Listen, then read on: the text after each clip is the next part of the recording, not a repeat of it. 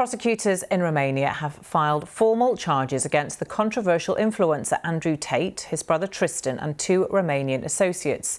The charges include rape, human trafficking and forming an organised crime group, as well as illegally accessing a computer system and violence against one of the alleged victims.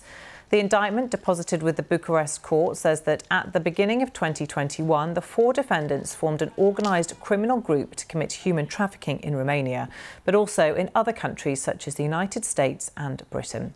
Our correspondent in Bucharest, Lucy Williamson, gave us the latest on today's charges and the background to the case. This investigation has taken 6 months to complete. They have been in detention or under house arrest for all that time, and Romania's organised crime unit have come out with a statement this morning which outlines some of the information that led to this indictment. As you outlined there, we know the main charges that are being filed. We know there are 7 alleged victims who are allegedly recruited by false promises of love and marriage by the two Tate brothers, and it does seem to be quite a wide-ranging set of charges. The charge of human trafficking is an umbrella charge, and within that there are several counts against each of the 4 defendants. We're also getting some information from the organised crime unit about the assets that have been seized, properties, cars, luxury watches, but also more than $300 million in cryptocurrency.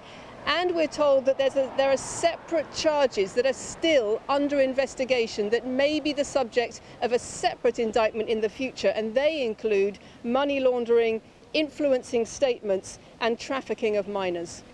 Lucy, for those who don't know Andrew Tate, just explain who he is. You did a lengthy interview with him just a couple of weeks ago, didn't you?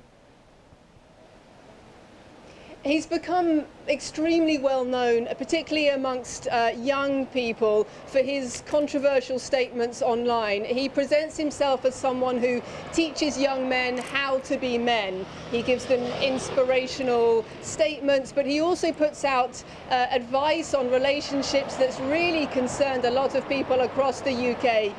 Police, teachers, rights organisations have all warned about his influence. And so the investigation here in Romania has really increased the spotlight on him and brought many more people into awareness of the kind of things that he's been saying.